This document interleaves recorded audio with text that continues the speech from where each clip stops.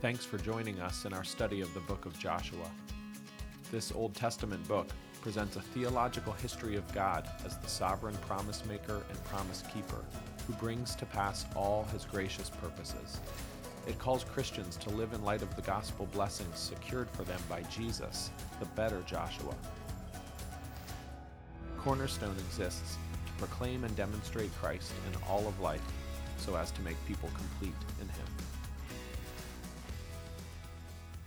Joshua 21 will be 43 through 45 today as we do our second part of our introduction to the book of Joshua. Thank you for praying for one another. And I ask that this time, even as Jordan has set aside at the beginning as we play through some music and pray, that God would have his blessing on this time. I ask that you would do that throughout this time as well, that you would pray for one another, to be soft to hear the words of the Lord and to respond to him. And then I also ask you to pray for me, that God would both empower me and that I would be faithful to the truth. We have no idea what spiritual warfare is going on around us, but as we looked at a couple weeks ago, it's happening now. So we need to be in battle for each other for the sake of Jesus Christ and for the souls of the people that sit in this room here and for the world as well. So I ask you then as we continue today that you guys would continue to pray for each other and pray for me as well. Joshua 21, we'll just read 3 verses, 43 through 45, and we'll pray. Thus the Lord gave to Israel all the land that he swore to give to their fathers. And they took possession of it, and they settled there. And the Lord gave them rest on every side, just as he had sworn to their fathers. Not one of all their enemies had withstood them, for the Lord had given all their enemies into their hands. Not one word of all the good promises that the Lord had made to the house of Israel had failed. All came to pass. Let's pray. Lord, we rejoice in kept promises. We rejoice in the fact that you have not only promised these good things, but that you have delivered and that you have given to your people. I pray today that you would soften our hearts. We are busy. We are calloused by our own sin in the world around us. We have our own prince of our lives sitting on the throne oftentimes, us, and our gods being pleasure, peace, comfort, accomplishment. I pray this morning, Lord, that you'd tear those idols away and that we would make certain that we understand that the glory and the kingship is yours and yours alone. I thank you for this time as we get to spend worshiping together you through the proclamation of Jesus Christ or the preaching of the word.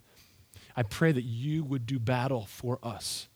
And I pray that you would throw down those, Lord, that have high minds of themselves. Help them to see that this is wickedness and that they would accept the loving word of Jesus Christ, who has said, I am the way, I am the truth, I am the life, and no one comes to the Father except through me. You are a loving and gracious God. I pray that your Spirit would be working today in our own hearts, that you prepare us for the text, and then prepare us to love you with our heart, soul, and mind and strength, and love our neighbor as ourselves. In Jesus' name we pray. Amen. So the book of Joshua gives us a look at and an explanation of the divine acquisition of the promised land, the acquiring of this land. And therefore it shows and gives credence to Israel's claim on its territory. Like it's theirs because God gave it to them. That's what this book does. I'm going to do something real quick to help. This is just a high-level structure of the whole book of Joshua. You don't have to memorize it. I think it's just helpful for you to see some patterns. The first thing we're going to see in the first 5 chapters is this careful religious preparation.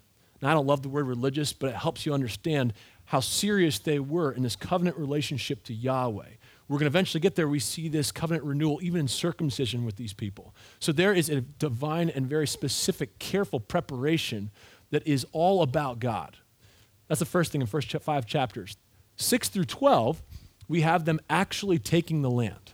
We have the conquests, we have the war, we have the spying, we have the potential for attacks here and there, the burning of the land. So we actually have through 6 through 12 the capture of the land. The third thing we're going to see in chapters 13 through 21 is most likely the part that most of you either skipped over or hit it on like double speed when you're listening to this part. This is the distribution of the lands. This is from this border to this border and this border to this border, names that you do not know. So that's the part of this one. We're going to get to why this is so important as well. Don't ignore that. But that's part of this. A very big section. If you see that, 13 through 21, just on the distribution to the tribes. The last thing we're going to see here is, chapters 22 through 24, and we're going to see that Joshua brings the people together, specifically the leaders, and he reflects on God's accomplishments in his own life and all that's been happening in Israel as they've come into the land. But then he's also going to exhort them as they are going to be in this land and live there, and what that means. If you notice, what's actually happening at the end in 22 through 24 is almost a restatement of what's happening at the beginning. The most important thing is that they would understand what it means to live under Yahweh's rule from the beginning as they go in to do this, but then as they go in to move in and live in this area. So this is a little bit of a high-level structure of what the book of Joshua looks like. What I want to do, though, is start this way. I want us to kind of enter the land with some expectation and kind of enter verse 1 when we start next week with some ideas of what the expectation would have been like. Now, I'm going to speak to I'm going to guess mostly guys here first, but ladies, you'll be brought along. And maybe girls, you love this just as much as I do. But I love the outdoors. Like, I love big tracts of land. I love hunting and fishing. I love walking and hiking through the mountains. I love big stretches of that. And you go through and you're on the Blue Ridge Parkway and you say, this is God's country. It's just huge and wonderful and beautiful. I also love working with my hands. I can remember multiple times my dad taking me out. We'd go back in the woods behind our house and gather wood, cut down trees for firewood. I loved being out working the land, then bringing it back, and some of those things actually using for different projects that we'd do as well. I loved that part of that. There's something inside of me that you may not know, even though I live off Kempsville Road in a townhouse with a postage stamp for a backyard. I love the outdoors. And I would love to own a big section of this. And romantically, I would love to get out there and have a homesteading adventure. But all the ladies in this room, they're like, oh, we've seen the homesteading shows. No way. We know what it takes to do that kind of stuff. Oh, I've read Laura Ingalls Wilder. There's no way we're doing that stuff. Let me talk to you for a minute. Imagine all those things your husband's like, yeah, let's go out and conquer this land and do all these things. It's full of natural resources. There's fish and game. There's places for all these things. I'll say one more thing now for the ladies, though. This place is not going from bare to coming up to settlements. This place is full of houses that have already been built, log cabins that are beautiful. I mean, we have little settlements along the way, gardens that are fully mature, bearing fruit. All these things throughout this huge parcel of thriving land that seems to be exactly what we need. It's good for industry. It's good for agriculture. It's like, man, this is the greatest spot, and we just love being out there. This is kind of what's going on here. Almost like Deuteronomy 6:10 through 11 is real. He says this, the lands contained great and good cities that you did not build, and houses full of all good things that you did not fill, and cisterns or water places or like wells that you did not dig, and vineyards and olive trees that you did not plant. This land is not only available, but this land is what God is telling you to go get. He's saying, go get that parcel of thriving land. It's good for trade. It's good for industry. It's got enough room for you and your descendants after you to control and use this area well. Man, go in and enjoy this place.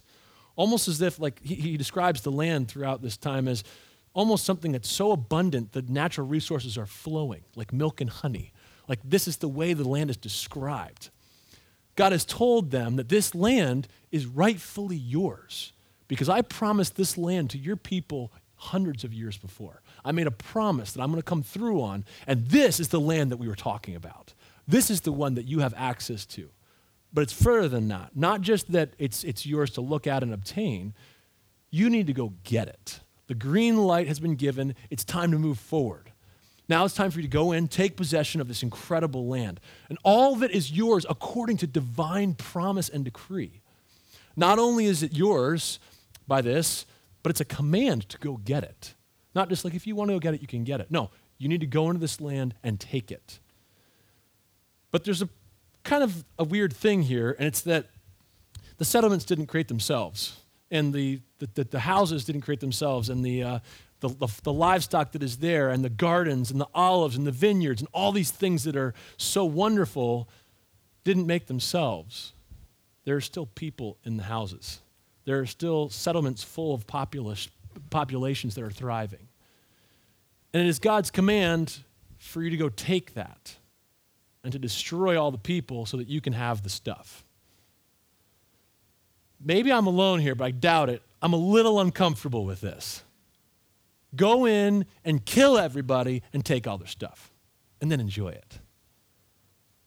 Am I the only one that is bothered by that? Like on the surface, this is a hard word. This is the command of the Lord that this is what you're supposed to do. Yeah, it's wonderful. It's thriving. It's incredible. There's all these resources for us to take and to be had for my blessing and all this stuff. But what you need to do is go in and kill everybody so you can take that land. To our modern sensibilities, we hesitate a little bit. We don't really like this. Isn't this kind of like the Crusades? I mean, calling it holy war to go in and kill everybody and take their stuff in the name of God? Isn't this almost like the Puritans who left the Anglican Church to come over to a new land, a promised land where their religion could thrive, and they just pushed the Native Americans out and take these places over for their own good? It starts to sound a lot like some of the things and abuses that people have blamed on holy war throughout the centuries. Is it not barbaric and immoral for them to do this? I mean, striking other image bearers and eliminating entire populations from the earth? I mean, for the sake of land and their stuff and resources? I mean, this is the stuff of movies. Like, this is why people go in and kill and rape and pillage everybody. Of course, that rape part is not here at all. But I'm saying we somehow just liken it to that. We're like, this can't be right. This can't be what God is asking them to do.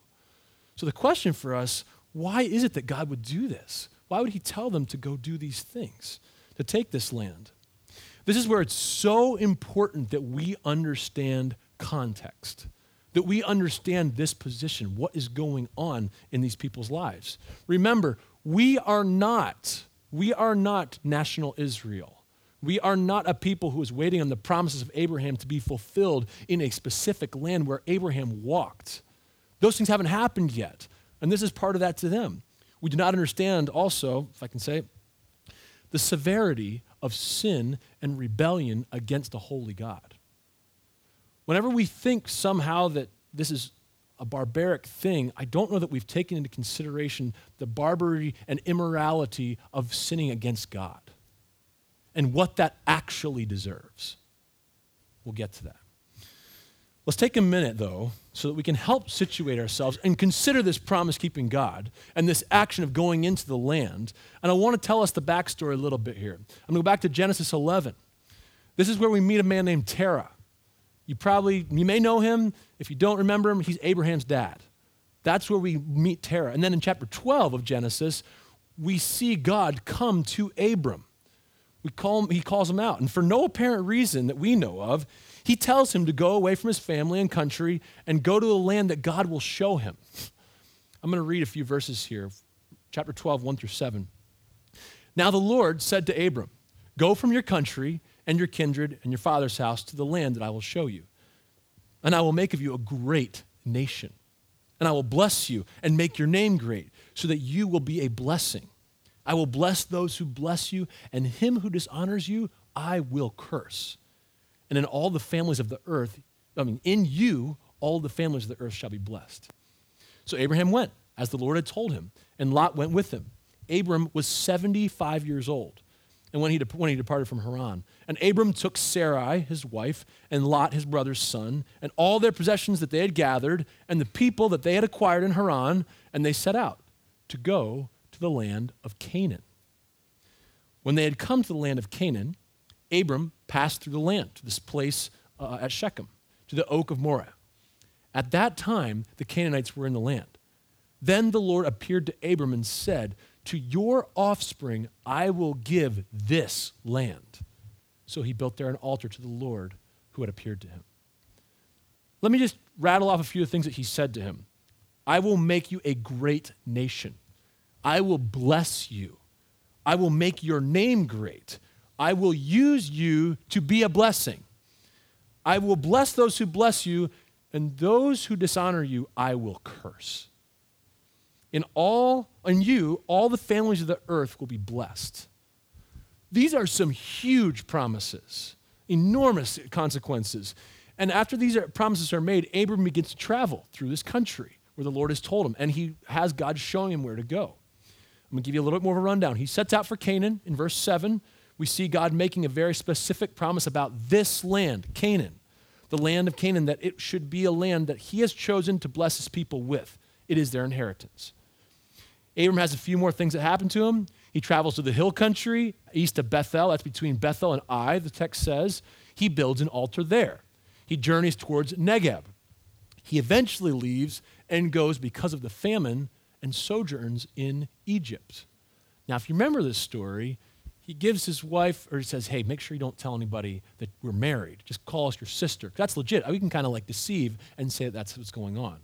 And if you remember, Pharaoh takes her in. I don't know how, this lady must have been beautiful. Like, he's over 75, and this Pharaoh pulls her out and says, yeah, you need to come into, my situation here and be with some of my women. And after all of that, the plagues come on Pharaoh, and it pushes eventually him out. It pushes Abram and Sarai out of this place. They go back out onto the road, and then we see that eventually Lot and his herds grow too large for their situation. There's fighting between them. And still, in all of this, we still don't have the promise fulfilled that there will be these three things: land, offspring, and blessing.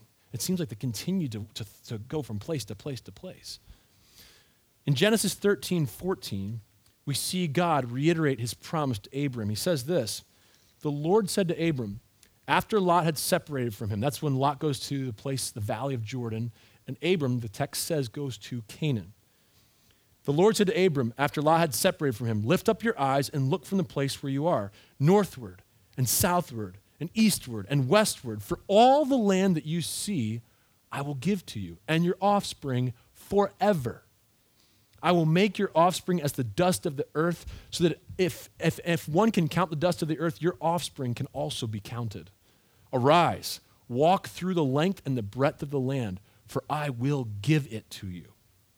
So Abram moved his tent and came and settled at the oaks of Mamre, which are at Hebron, and there he built an altar to the Lord.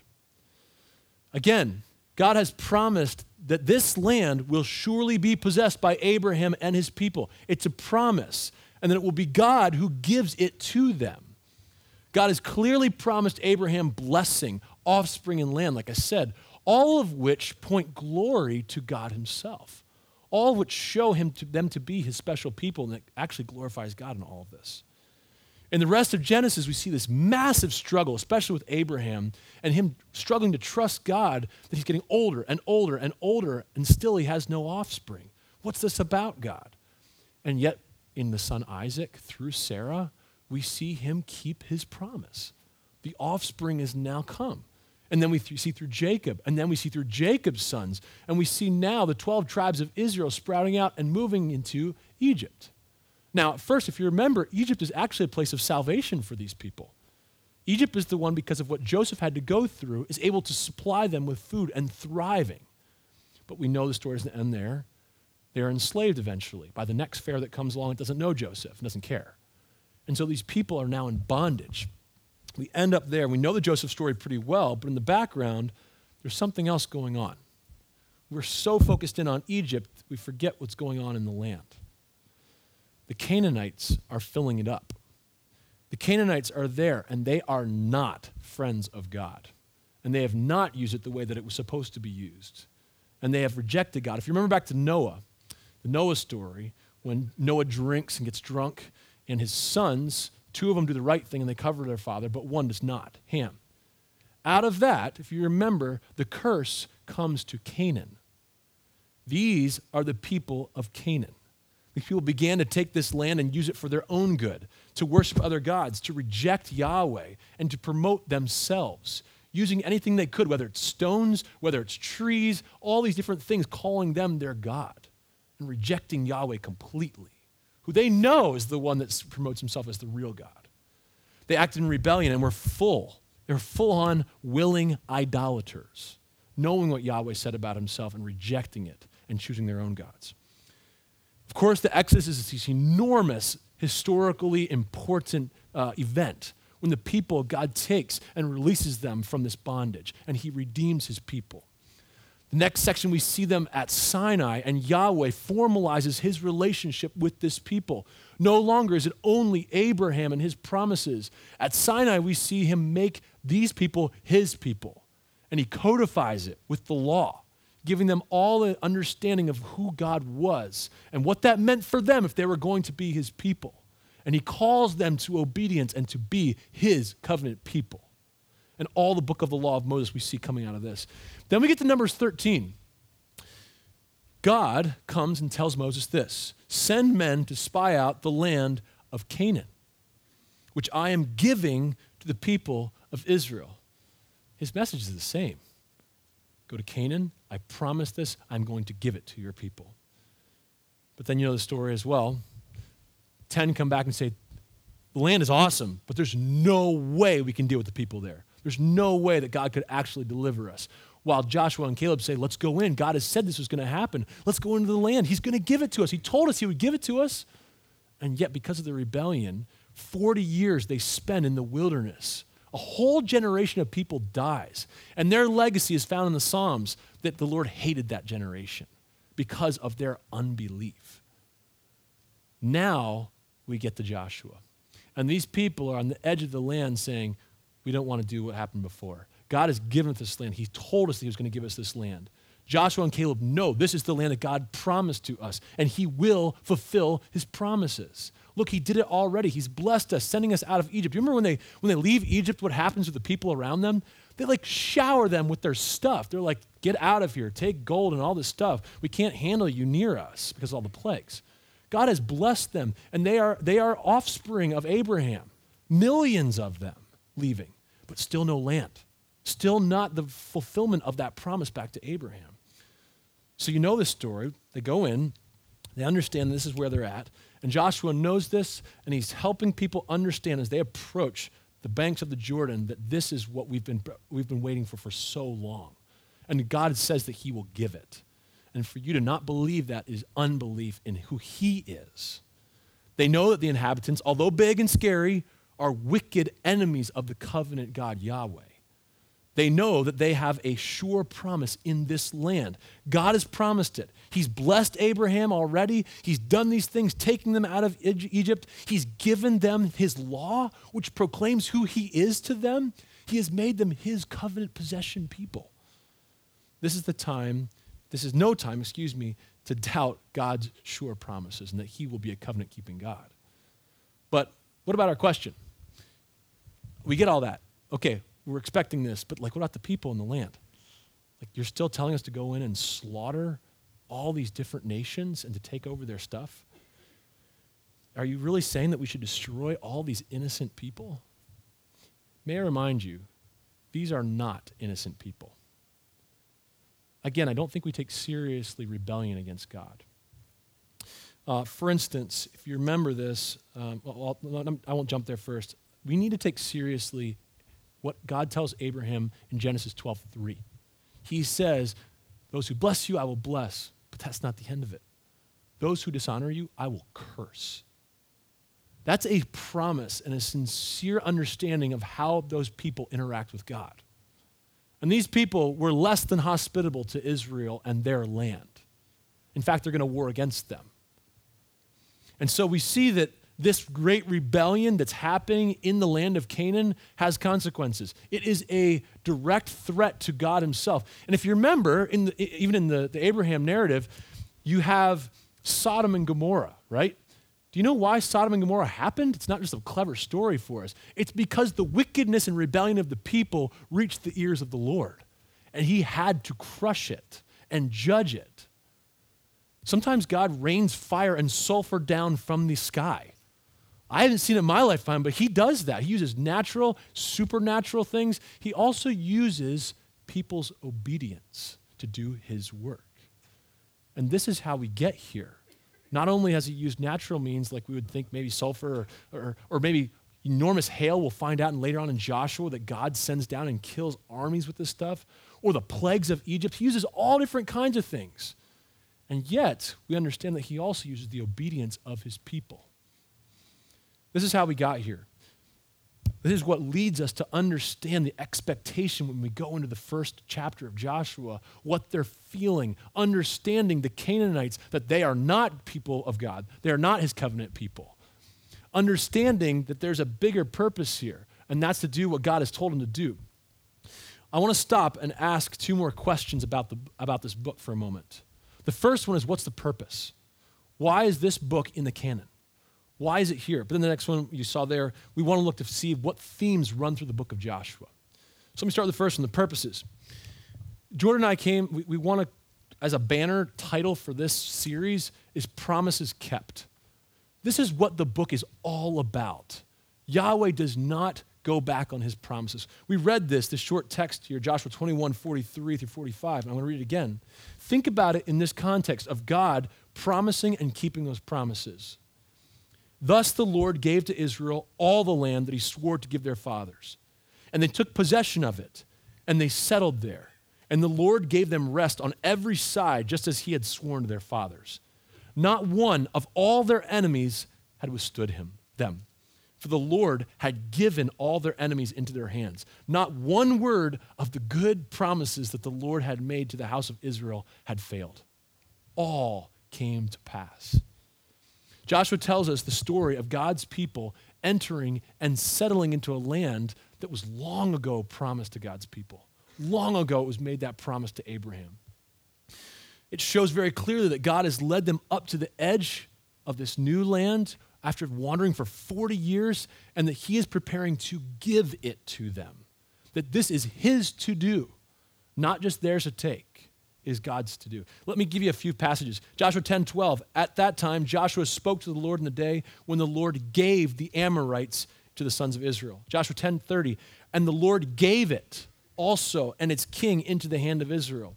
Joshua 10:32. And the Lord gave Lachish into the hand of Israel. In reference to the king at Hatzor, this is 11:8. It says the Lord gave them into the hand of Israel. Joshua 21:43. We already read it. Thus the Lord gave to Israel all the land that he swore to give their fathers. But catch the end. And they took possession of it. And they settled there. This is an immense mystery that we're all confused by sometimes, but that we should by faith rejoice in. That God calls his people to act and obey and do. And yet the commentary every time is that God is the one that did it. That's immensely confusing for my small brain, but I understand it's true. He calls us to action, and yet at the end of the day, I don't get any glory because I know my wicked self, actually, and I know I can't produce any righteousness, and I know that God is faithful.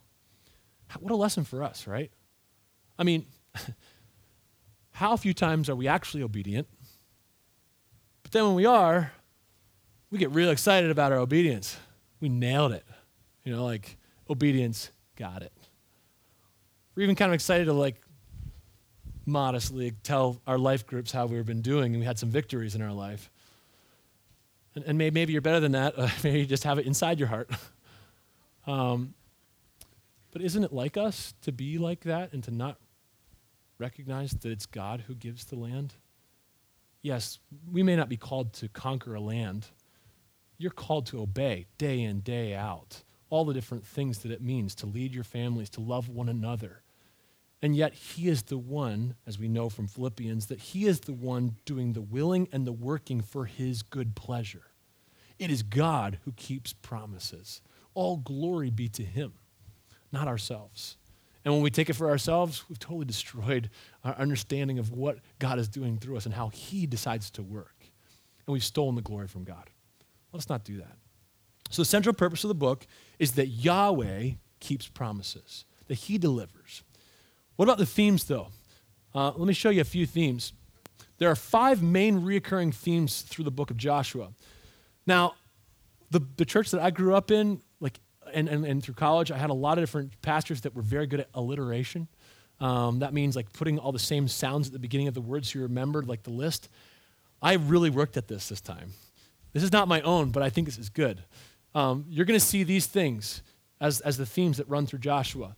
The land, leadership, law, Lord and rest. Couldn't do it. Couldn't figure out a way to make that one an L.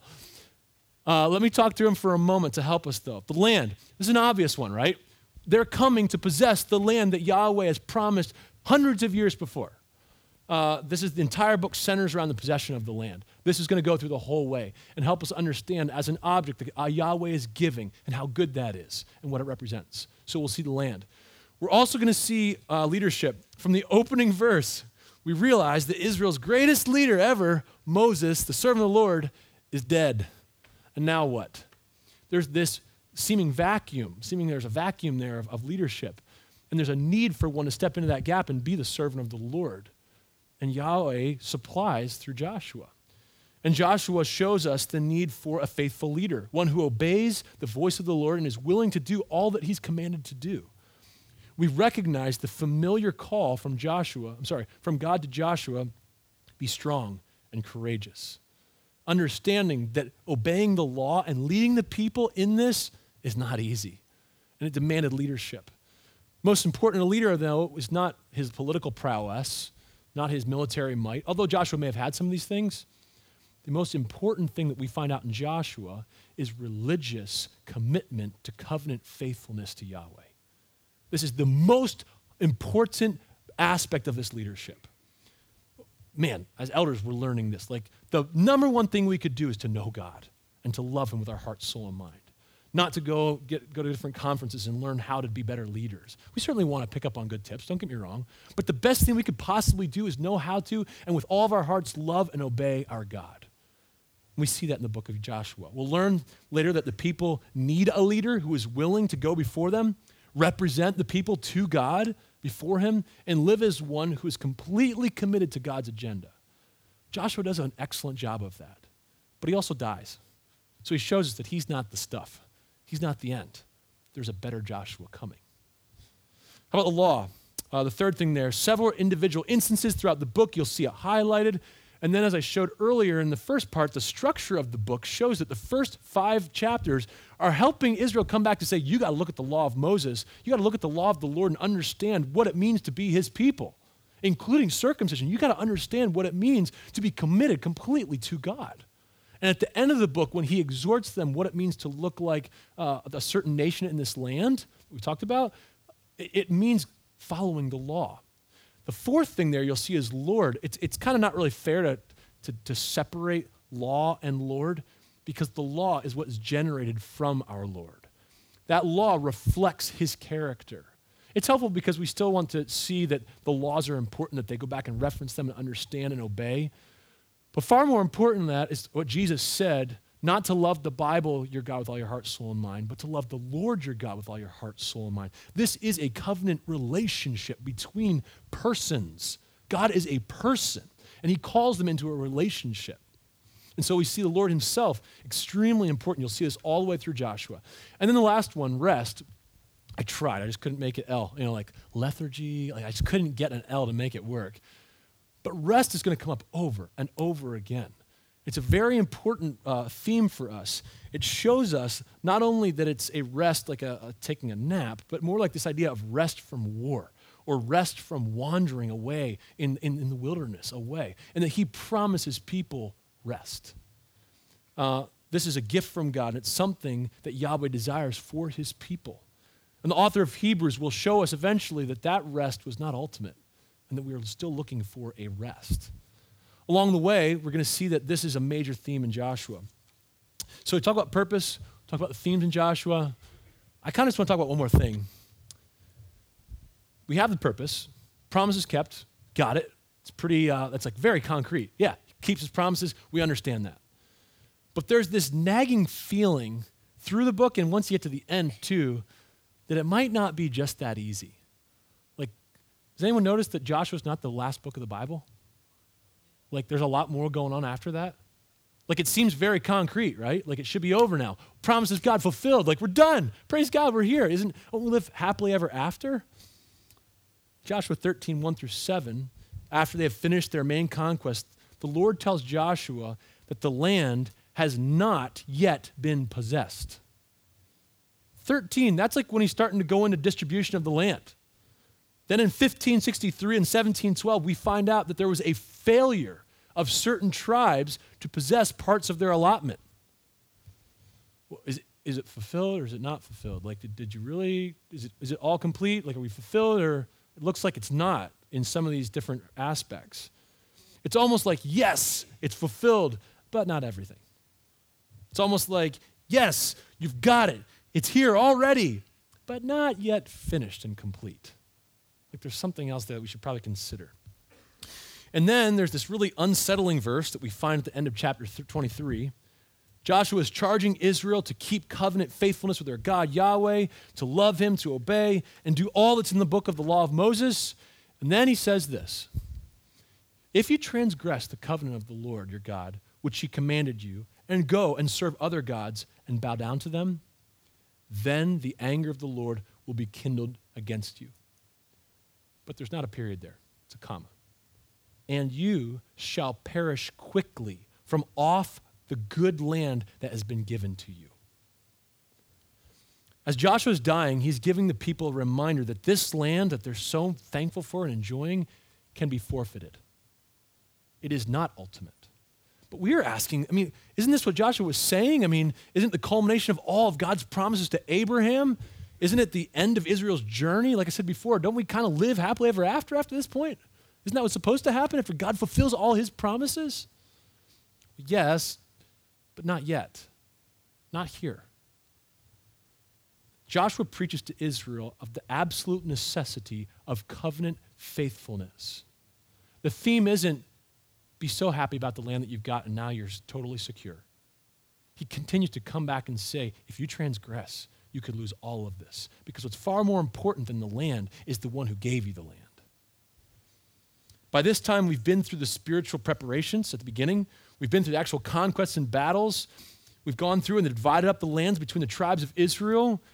And at this point, he reiterates what Moses had been saying from the beginning. It's not about the good gifts that God is giving you. It's about the God who gave you the good gifts. Don't worship the gifts, stupid people. What a stupid thing. The land is something he made. He made it. Like, do we get how big that is? If you get the giver, you get everything. If you just get the gift, you got something that perishes, something that goes away, something that can be lost. But if you have him, you have everything.